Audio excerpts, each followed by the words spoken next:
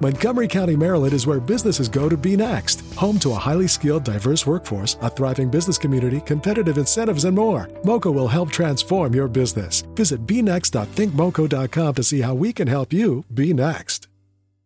Imagine your wedding day on white marble floors beneath crystal chandeliers and exquisite ceiling drapery. Nestled on Long Bay Point Marina in Virginia Beach, the Gala 417 is a modern and luxurious waterfront wedding venue with all-inclusive packages, award-winning catering packages, and a dedicated team of Gala girls to assist you every step of the way. The Gala is the perfect place to say, I do. Your dream wedding is just a click away. Learn more at thegala417.com. Hello everybody and welcome back. I'm Deborah Hartswell and you're tuned into BBR Cryptid and Paranormal Investigations. Thank you for joining me and I really appreciate you tuning in. I hope you are well and enjoying your day. Invisible beings, predators or unseen foe.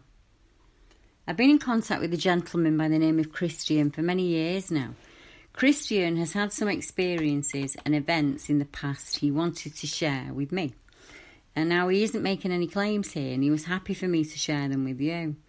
He's merely explaining a strange set of circumstances that have left him with questions he can't answer.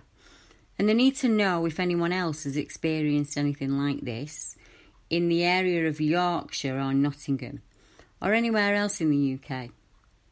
I'm hoping by sharing these accounts, we'll find others who have experienced the same or similar invisible beings, or perhaps have an answer to what happened to the witnesses and what they saw, and even why. Now, the encounter took place near a village called Paul, which is several miles north-east of the city of Hull. It's rural and it's on the coast, so it's pretty desolate at night. The year was 2002 or 2003. And Christian said, I started visiting the area in late summer or autumn of that year. I lived in Hull at the time with my girlfriend and our young daughter.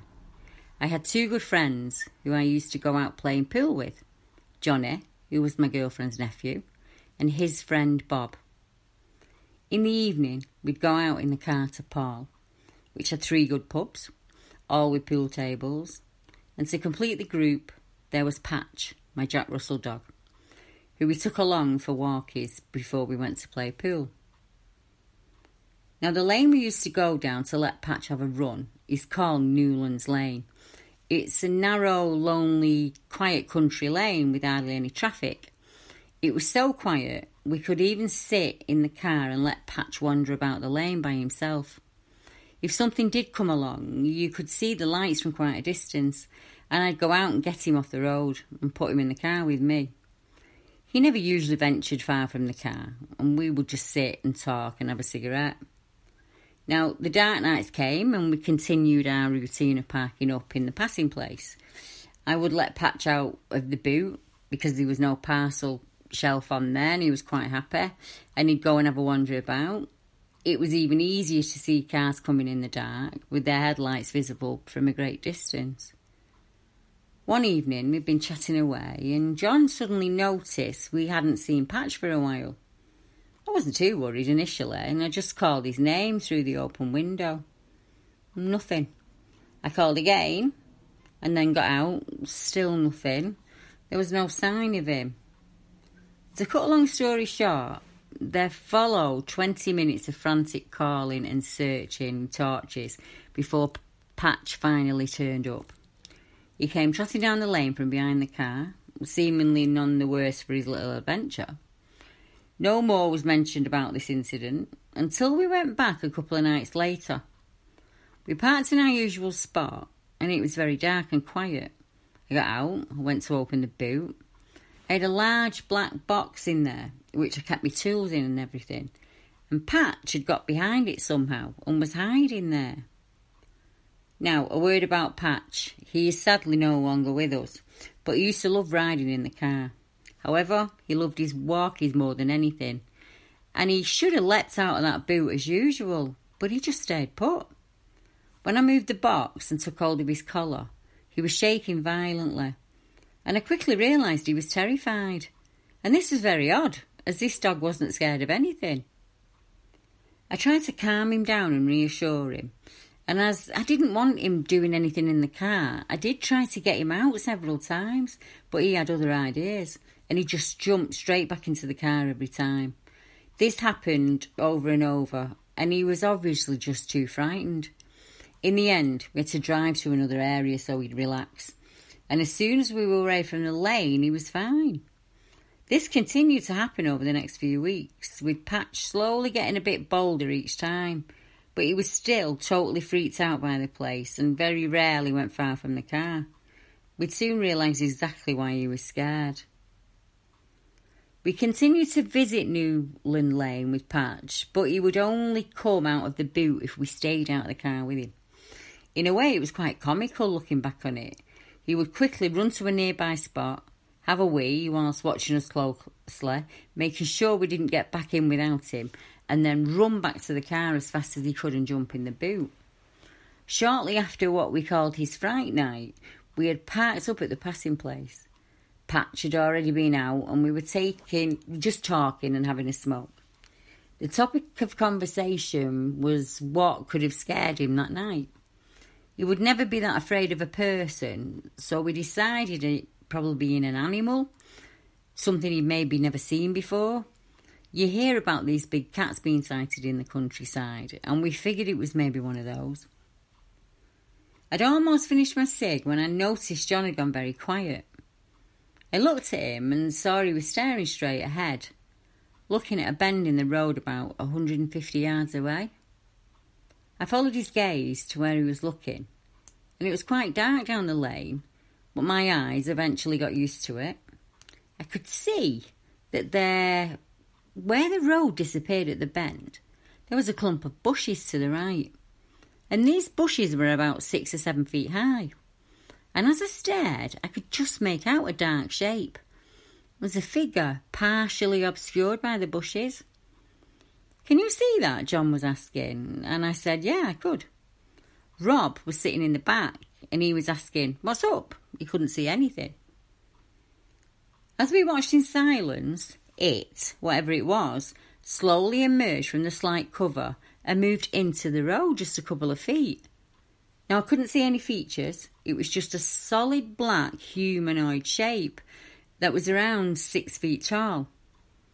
It just stood there, as if staring in the car.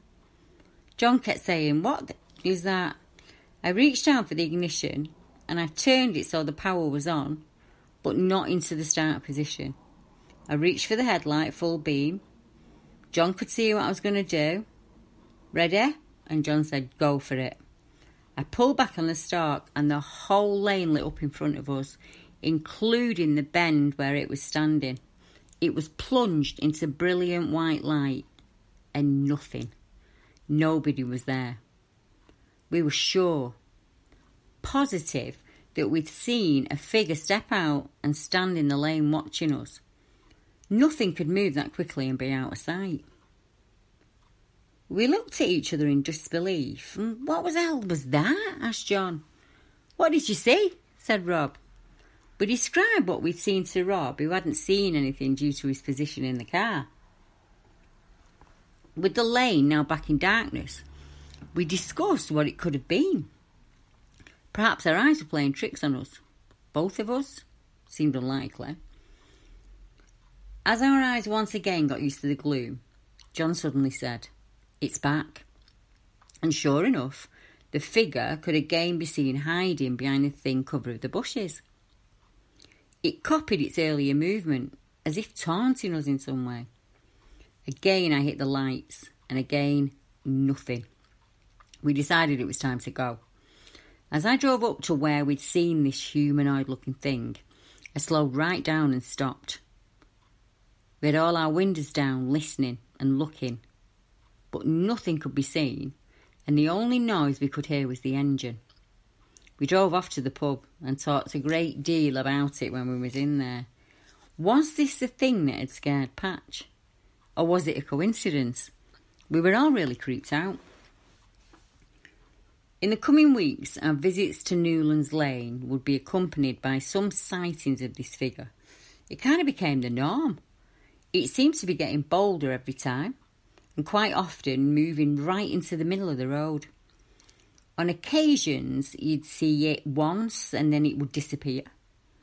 Then the noises could be heard at the other side of the hedge, some kind of movement, footfalls, even the sound of something heavy landing in the field as if it was thrown.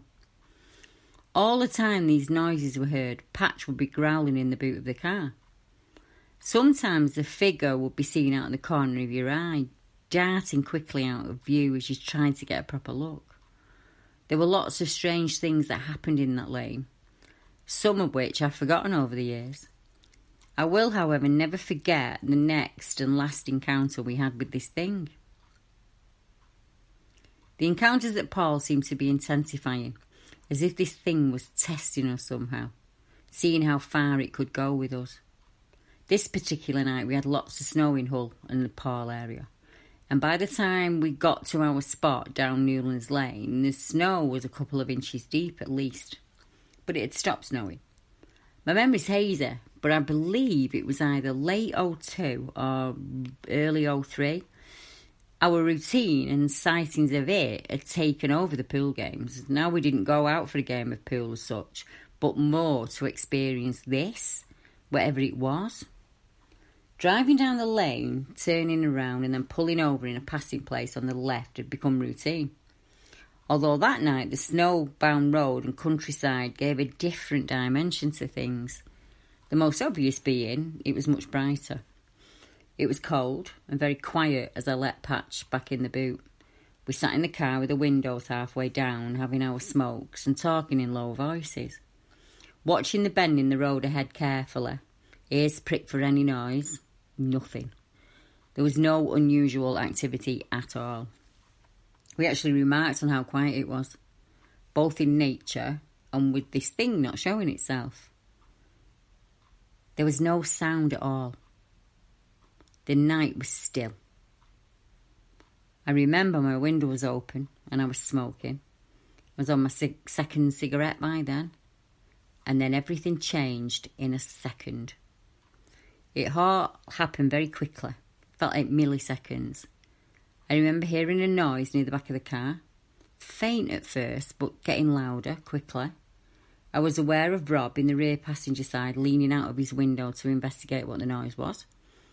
As I realised what the noise was, the car suddenly erupted into noise. Very loud noise of shouting and screaming and swearing and panic. A loud bang sounded from the rear of the car. I automatically reached for the ignition and start the engine out of pandemonium and made it out a few words of go, go, go. It's an odd sensation. You want to get out of there quickly. You know something horrible is happening. But you know if you floor the accelerator with every instinct is screaming at you to do, you're going nowhere. At that time I had a Volvo 340, which is rear-wheel drive. Not the best vehicle on a snowbound road. So I had to gently accelerate. Even being careful, the rear wheels just spun on the slippery road at first. And all the time I was being shouted at, swore at, screamed at, and I'll quote, "Get the f*** out of here." Slowly, painfully slowly, the car started to move forward. And as soon as it did, I slipped into second gear and put more revs on, as much as I dared. We were moving now at a fair rate. I brought the car up to about 30 miles an hour at a crazy speed on that road, but it still seemed way too slow. We cleared the first bend, and against great protest from my passengers, pulled over roughly a quarter of a mile away at another passing place. It was only now I realised Rob in the back was sprawled across the back seat holding his head. Had he been attacked? No.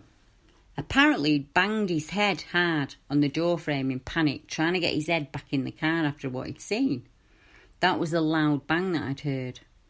He was okay, with just a slight cut to the back of his head. I hadn't seen anything, but I did hear it. And what I heard a second before the panic was footfalls in the snow. You know that crunching sound you hear when you walk in snow? John and Rob were scared, but also excited. They kept saying, "Did you see it? Did you fucking see it?" over and over. Also, "What the fuck was that?" was said a lot. I was scared too, but I hadn't seen what they had. John had seen it, initially by looking out of his passenger window, then through the wind mirror. Rob had been closest and saw the whole thing, with his head hung right out of the rear door. What had they seen? Well, this is going to sound insane, but I do believe them. I've never seen anyone that scared in my life, even to this day. Rob and John's descriptions were the same. Rob said he heard something approaching the rear of the car, like I had. He stuck his head out the window and looked back, and he saw footprints appearing in the snow. No feet, or legs, or body to accompany them, just footprints, coming towards the back of the car. He even described the snow flicking off non-existent feet. John's description was the same. It was unbelievable, but yet I just experienced it. I was a lot of things at once, scared. When you love someone, seeing them struggle with their mental health can be one of the hardest things in the world, especially when you know they need help, but don't know where to turn. That's why 988 Lifeline is here. 988's trained crisis counselors are available 24/7 by phone or text to provide you with the resources and support you need to help the people you love. No one should have to struggle alone. Call or text 988 Suicide and Crisis Lifeline, day or night. 988. Hope has a new number. Leftovers or the DMV, number 97, or house cleaning, or Chumba Casino always brings the fun. Play over 100 different games online for free from anywhere. You could redeem some serious prizes. ChumbaCasino.com. Live the Chumba life. No purchase necessary. Void where prohibited by law. 18+ terms and conditions apply. See website for details. Leftovers or the DMV, number 97, or house cleaning, or Chumba Casino always brings the fun. Play over 100 different games online for free from anywhere. You could redeem some serious prizes. ChumbaCasino.com. Live the Chumba life. No purchase necessary. Void where prohibited by law. 18+ terms and conditions apply. See website for details. Excited, stressed, but at the same time curious. I had to know. Again, and with this process, I slowly, carefully turned the car around and I headed back to where we'd been parked. At once, as I drove back, you could see in the headlamps footprints in the snow. They led into the field beside the car, about 15 or 20 yards from where we'd been parked. Clearly, whilst we were talking about what we'd seen and heard, it had been following us. It had almost got right up to the car. We followed the prints slowly this time, with the windows up and the doors locked. Returning to our original parking spot, we noticed that the prints went right past where the car had been parked. When we set off, it would have been up against the passenger side. We kept on following the prints, now clearly standing out in the snow. The prints ended, or rather began, in the middle of the road, about 100 or 150 yards away from our original parking place. We stopped going up there after that night. Was it one of the men in the car that was a catalyst or an attraction to this energy or this being? You know, was their continued visits to the lane the reason the phenomenon ramped up? Without knowing if anyone else in Paul or the Paul area or Newlands Lane has experienced anything strange, I'm hard pushed to know if it's the area itself or the gentleman visiting that set the events in motion. In time, after years of chatting with Christian, I do believe he was the catalyst. I think certain people open up an area, almost like a missing key. These people tend to have a lifetime of strange events, and sometimes it can be the area itself that opens us up to receive, and this can happen at any age. Now, the way the humanoid figure behaved is strange. It could have stayed hidden at all times, yet it showed itself over and over on numerous occasions. Was this to entice the men out of the car? Was it an attempt to ambush? Or was it looking for a way out of the area, or even another host? I don't suppose we'll ever know. As I was chatting with Christian, I asked him if he had ever experienced anything other than the humanoid figure that he saw with the dog. I asked because, as I explained, you tend to find with some witnesses the sighting is not the only event that's happened to them. If you dig a little and listen a lot, most people have a story to tell. For many people, it starts in early childhood and it can span a lifetime. And there are periods where nothing happens, almost like a remission. Then visiting somewhere, meeting someone, or even a change in mood can set things off again. Christian explained he'd also experienced things as a child most would consider strange. He said, I remember one thing that really stands out from my childhood. I called it the invisible breather. When I was around 8 or 9, I would hear it breathing in my bedroom. It was terrifying. It was not the only incident involving that bedroom and that house. On another occasion, I witnessed a glowing figure, and it ran by my open bedroom door. I later described it as the Michelin Man, as the brief sight I got of it reminded me of this character. Now, I've always felt not alone, like there's something following me close behind, said Christian.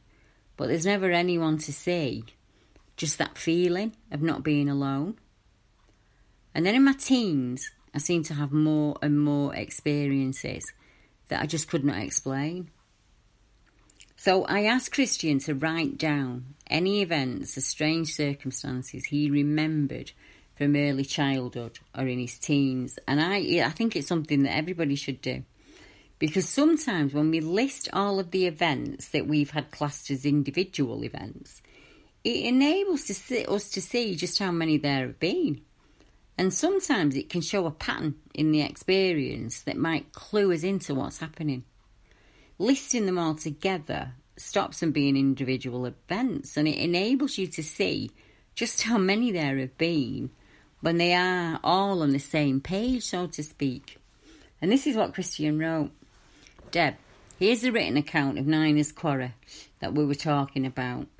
This happened to me back in 1989, and it was probably either late summer or early autumn, as there was plenty of leaves on the trees still, and I don't remember it being cold. Myself and my friend Lee had decided to pay a visit to a creepy quarry at night. Niners Quarry, as it's known locally, has a reputation for being haunted. And being quite young at the time, it was a sort of dare to go late at night and see how long you could last out there. As I say, Niners is a local nickname for the quarry.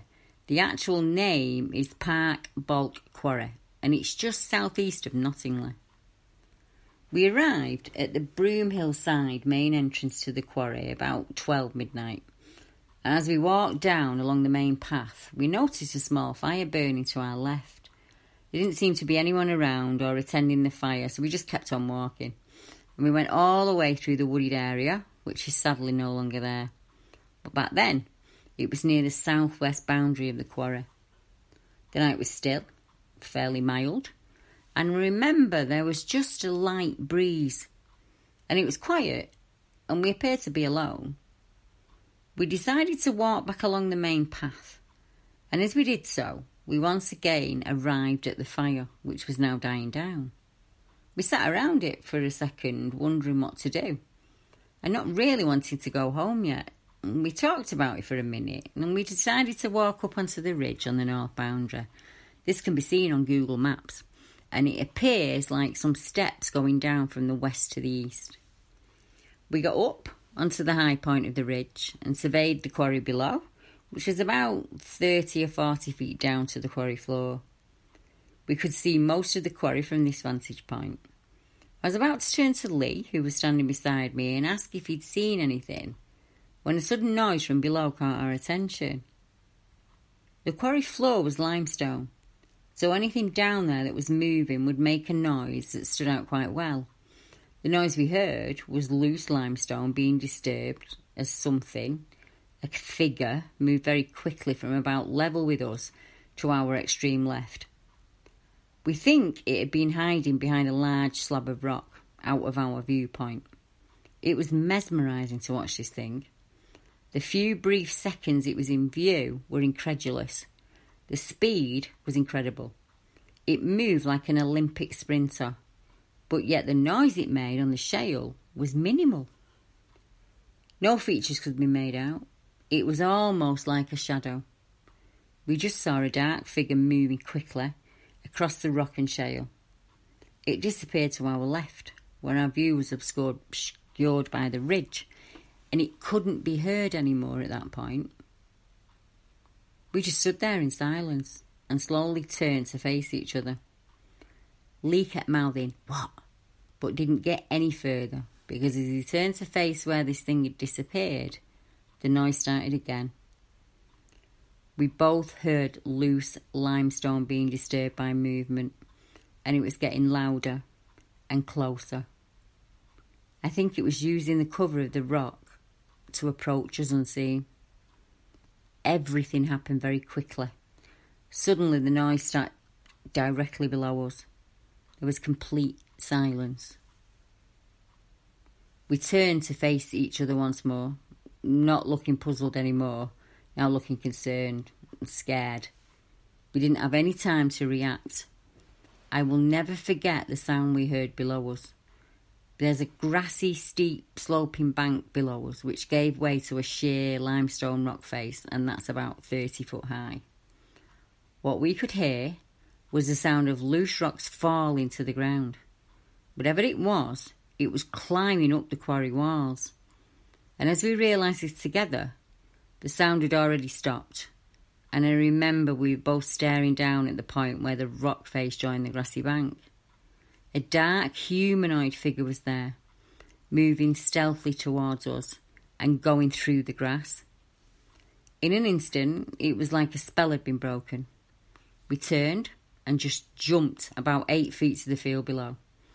We both hit the ground hard, and for a second, a horrible second, I thought my legs would buckle and I'd be left there alone with it. But somehow I managed to stay up, and then I was off running. I looked round while still in the field, but nothing was behind us. We ran most of the way through the Broomhill estate. All I could think of was, what the hell was that? We went back the next day during daylight and stared in belief at what it had climbed up in about 3 seconds.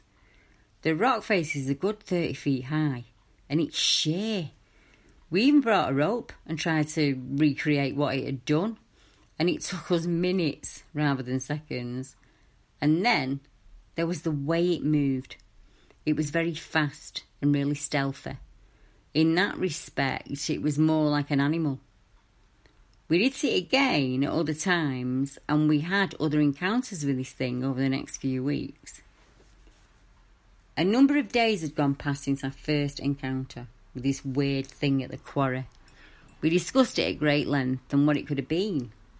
Now, normally you'd have a rational explanation to explain all this away, but we just couldn't explain it. How do you climb up a sheer vertical rock face at 30 feet in 3 seconds or less in the dark? We decided to go back in the dark and see if we could see it again. Not late this time, and we had something for protection. My gran, who is sadly no longer with us, used to live on the Broomhill estate in Nottingham, about half a mile north of Niners. Lee and myself got ready at her house. We got prepared this time. I had a BSA Meteor air rifle, which underslung had a powerful 3D cell torch. Not exactly a 12 gauge, but it felt good to have it, and we climbed over my gran's back garden wall and headed for Niners once again. The night was still, it was quiet as we walked across the fields. We arrived at the quarry about 9:30, this time changing our path by mounting the ridge at the east corner overlooking a pond below us. We made our way back along the ridge, occasionally dropping back into the field due to the brambles blocking our path. Now, we didn't go down into the quarry this time. We just observed from a relative safety of the ridge. Nothing could be seen on the quarry floor, and there was no noise either. We cautiously approached the area we had jumped down and we scanned the scene below us. I had the rifle and torch ready, but I hadn't used the torch much until now. I reached for the on button, and as I did so, Lee patted me hard on the shoulder and he pointed and said, "There," in a loud whisper.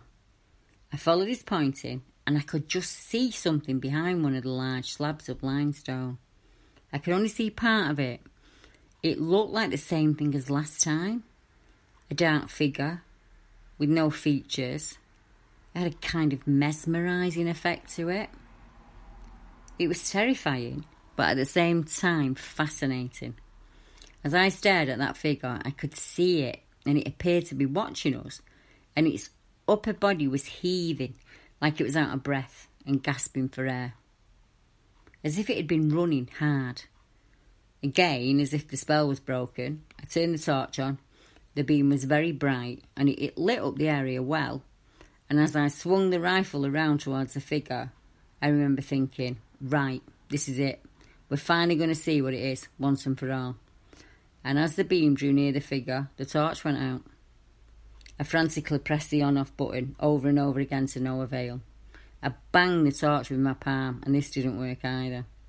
It was just dead. And I had specially put new batteries in it earlier that night. By this stage, our fear was reaching boiling point. The figure was still there, and I felt it could attack at any moment. I couldn't fire at something if I didn't know what it was, so I aimed at the rock it was behind. I indicated to Lee to run as soon as I fired. I didn't hesitate. I just fired the warning shot and didn't wait for the consequences. I heard the pellet hit the rock, and that was it. We were off across the field, sprinting for Grant's house as fast as we could go. After 100 or so yards, we glanced around behind us, whilst fast walking to catch our breath, but we couldn't see anything. Upon getting safely to the house, I double-checked the torch, and it came on. I flicked the switch off and on several times. It worked every time. What caused a malfunction in the quarry? And was that figure the same one we'd originally seen? This time, it hadn't tried to approach us. Was it because it was not something strange? Was it because it knew we had a weapon, or what a weapon was? In the coming weeks, we continued to visit the quarry, both during the day and at night. We would only ever see the figure at night, and only fleetingly. Once, whilst being chased by a large gang, we made our escape via a small path that leads past Niners and out onto the fields. We'd just got into this path, adjacent to the Broomhill estate, and as I ran, I glanced to my right, and the entrance to Niners could be seen about 100 yards away. I noticed a dark figure standing perfectly still near the entrance to the main path. It just looked odd, in a sort of hunched over pose. Again, there were no features that could be seen.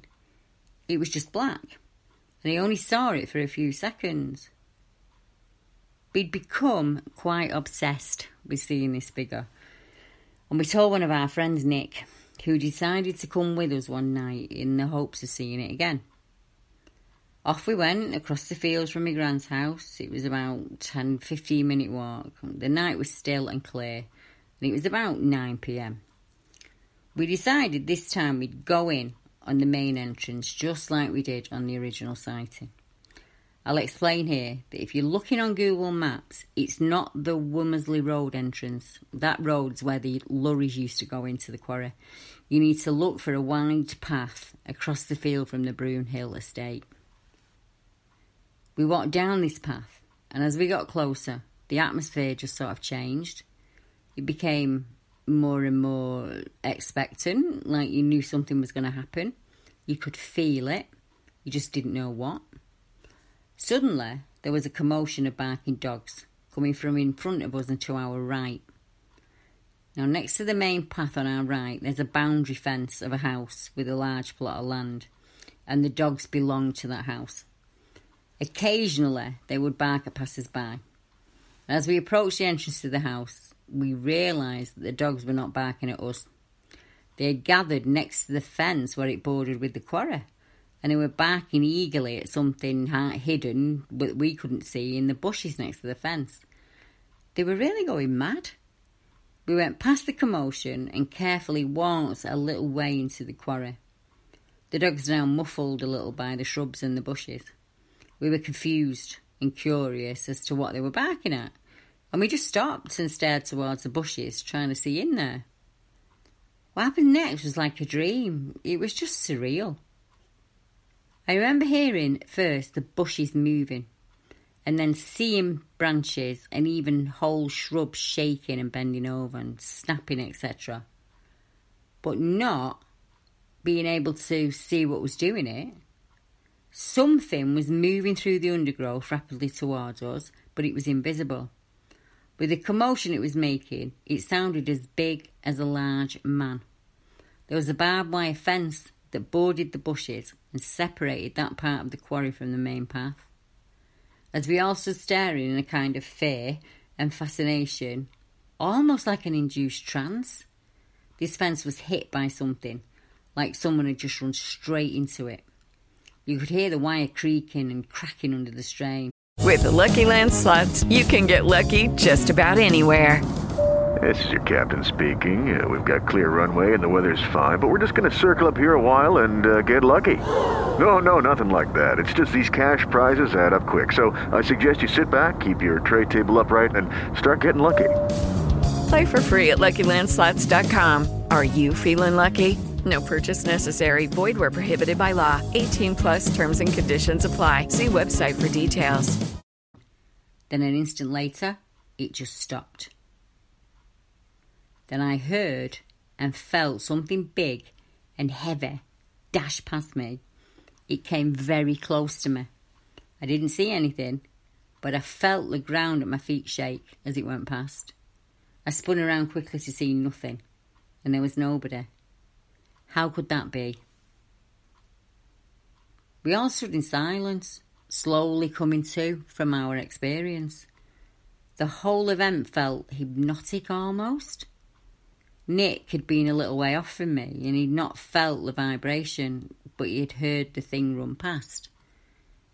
He'd seen the bushes moving and also the fence. Lee had been standing close by and had felt the ground shake like I did. I don't think we ran, but we walked quickly and quietly back to Broom Hill. We didn't want to go back across the fields. We had no rational explanation for any of this, and to this day we still discuss it. Although I've lost contact with Nick, I do still see Lee regularly, and he helped me with this report as my memory isn't what it used to be. Now, there's a striking similarity between this thing and my other report of the one we saw in Paul, he says. It was a dark figure, almost predator-like, very agile, and seemingly possessing a supernatural ability. But there's a distance of around 45 miles between Nottingham and Paul. And of course, the sighting took place 13 years earlier. Could the sightings possibly be connected? Both times we had a strong feeling it was playing with us, said Christian. It could have done something to harm us at any time. We were at its mercy, but it chose not to harm us. Is that proof of some kind of empathy? Christian. I believe the common denominator in all of these experiences is Christian himself. He said the accounts are years apart and there are many miles between the area. Christian was in both areas when the events happened. He was also with a number of differing people during the events. He's the only solid singularity. His presence, I believe, is what's caused the incidents to happen.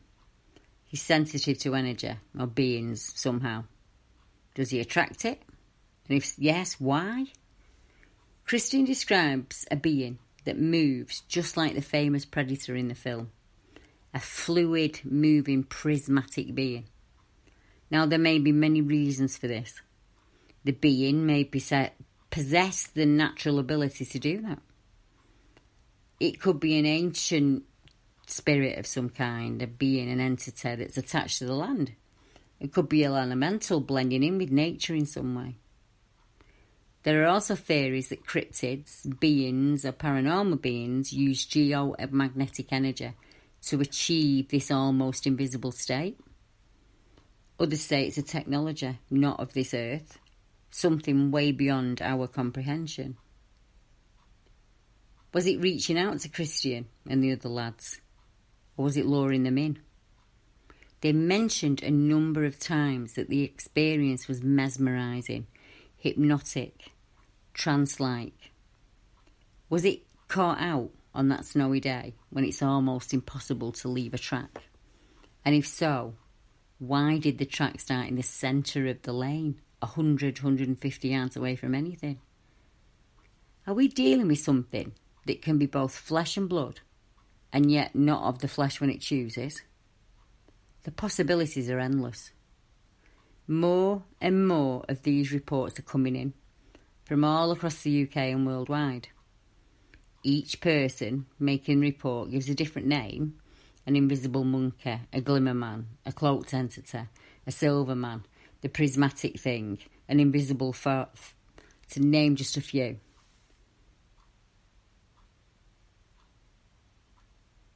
And there are more reports like this. One that I said was invisible monkeys.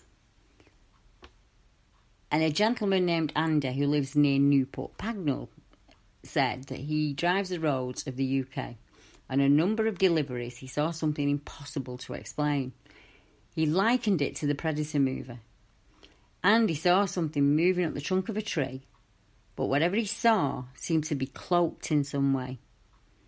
After the first event, he repeated the journey in the hopes of finding a simple explanation. Was it the way that the rain was, glinting off the leaves or something like that? Was there something there that was reflecting back? And there wasn't. So he had to drive that road on a number of occasions, and then he saw it again.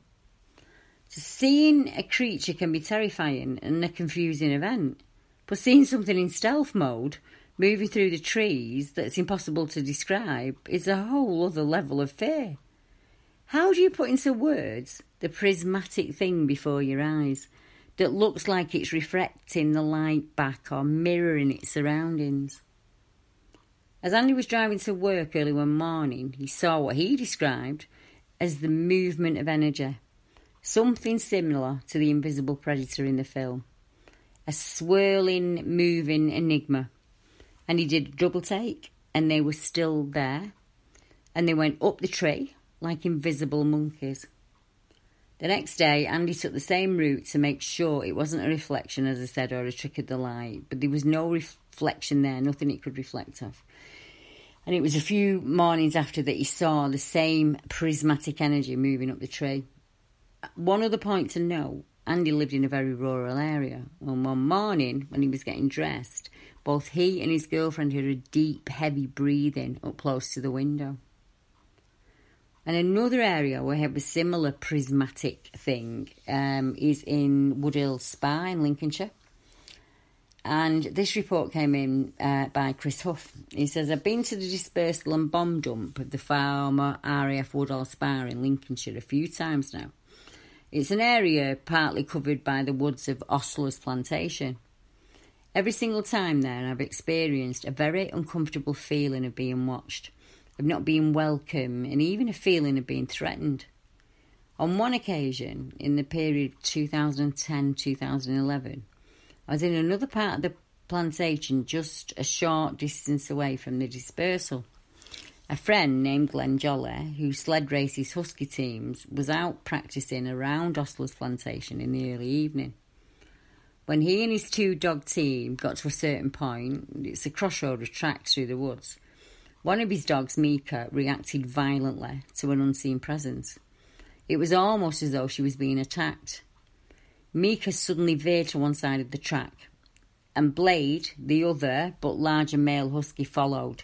The sled came to an abrupt stop, throwing Glenn off balance and off onto the ground. Then, as Glenn watched, Mika was on her back on the ground, howling and whining as though something was on her, attacking her. At this point, Blade stepped in and stood over Mika on guard. He had his hackles raised and he was snarling, which seemed to cause, whatever it was, to retreat to a nearby tree. For Blade, still on guard over Miko, with hackles raised and snarling, was staring at a point about 8 feet high in the tree. Glenn didn't see anything and eventually managed to get the sled in order, and it moved off, and somewhat shaken by the experience. Now, a report that came into me just this week is a rush in energy and a small boy. And the lass said, "Where do I start? I've experienced quite a lot of unexplained things during the course of my life. I'm used to it. I don't pay it much thought, but there's quite a lot that happens that I want to understand, or at least feel comfortable with it, like it's just, not just me experiencing it. The experiences I'm about to tell you about are being witnessed by me, my son, my friend and her son. When I came across your maps online and read a few of the reports, I thought, no way, and it jogged my memory about something we witnessed about 2 years ago now. We doubted ourselves so much and convinced ourselves it was obviously just our minds making things up. We kept questioning it. When something out of the ordinary happens, you think, did that happen? Don't you? Anyway, firstly, I'll tell you about what happened. I think it was in late September, early October. Me and my best friend live near each other, and we take our boys to the same school. We do the same school run every day, there and back. This one day, we picked up the children and popped to a supermarket in Warrington, not far from where we live. We stopped for a while, we left, got what we needed and headed home. Now, there's some woods behind the medical centre and you can take a shortcut. It takes you to a single bridge, and the woods are called the Mary Ann Plantation. I think it was unusually dark that night, and there was a black sky, but nothing fell off.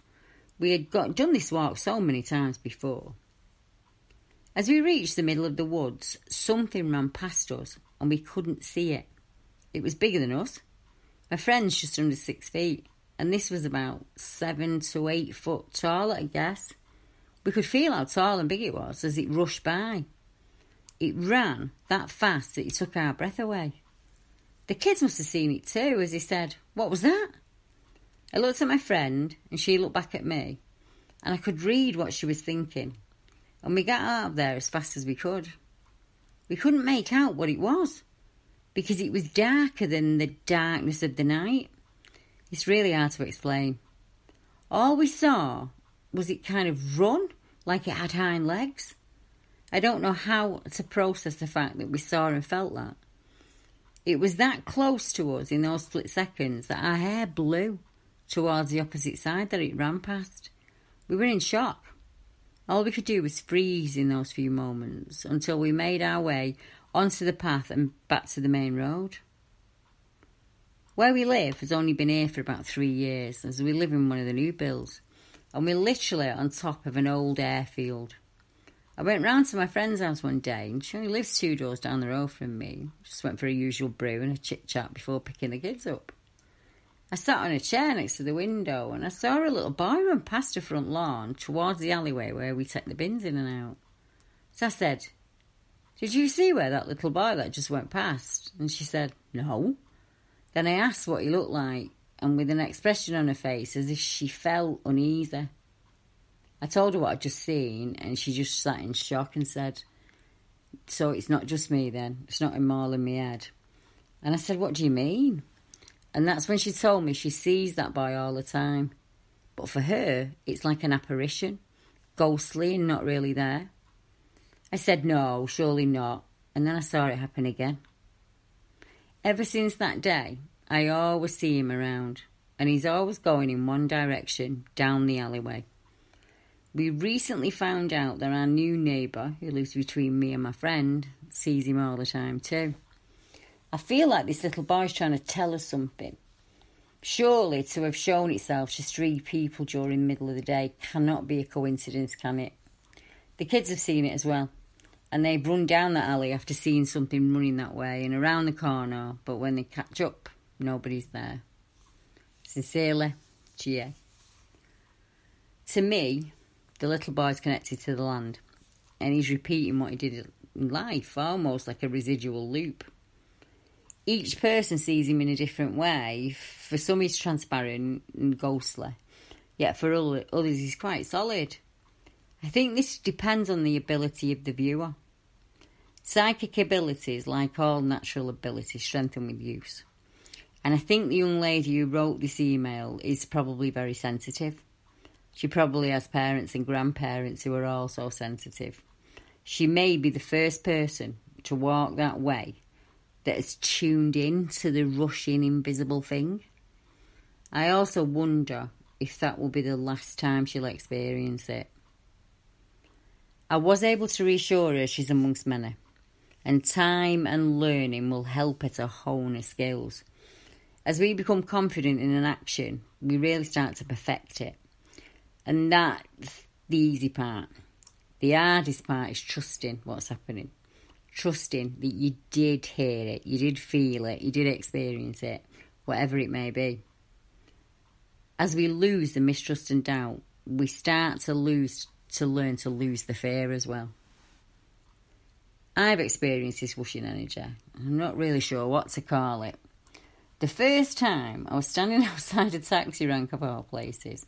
It's about 2 a.m. in the morning. I was in my early 20s. And I was coming home from work. I was above a subway, and that's connected to where I was standing with a set of woods that just runs for miles. Behind me was a heavily wooded embankment, and I was standing at the top of that next to the dual carriageway. I was waiting to cross the road to order a taxi.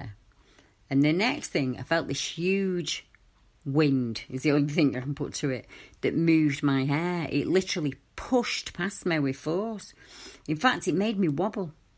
I looked back, expecting to see someone coming at me, and there was just nothing. There was nobody there. It was really confusing. Not a soul. The feeling I got was run, and run fast. I got over to the taxi rank as quickly as possible. I couldn't get that feeling out of my head. I'd heard the whooshing noise before, but I'd never felt it. I was kind of really confused. It felt like a tiny hurricane had gone past my left side on a still warm night on the north. Now, the second and third time it happened, I was in the woods, so not too dissimilar to the woods at the back of the medical centre that the lady mentioned in the last report. I was picking hazelnuts up off the floor. I was having a forage. And you have to be careful down there. Sometimes you find homeless camps and beer cans and needles and all manner of, miscreants. I was picking my way through the floor when whoosh, again. I got pushed to the ground with a huge shove.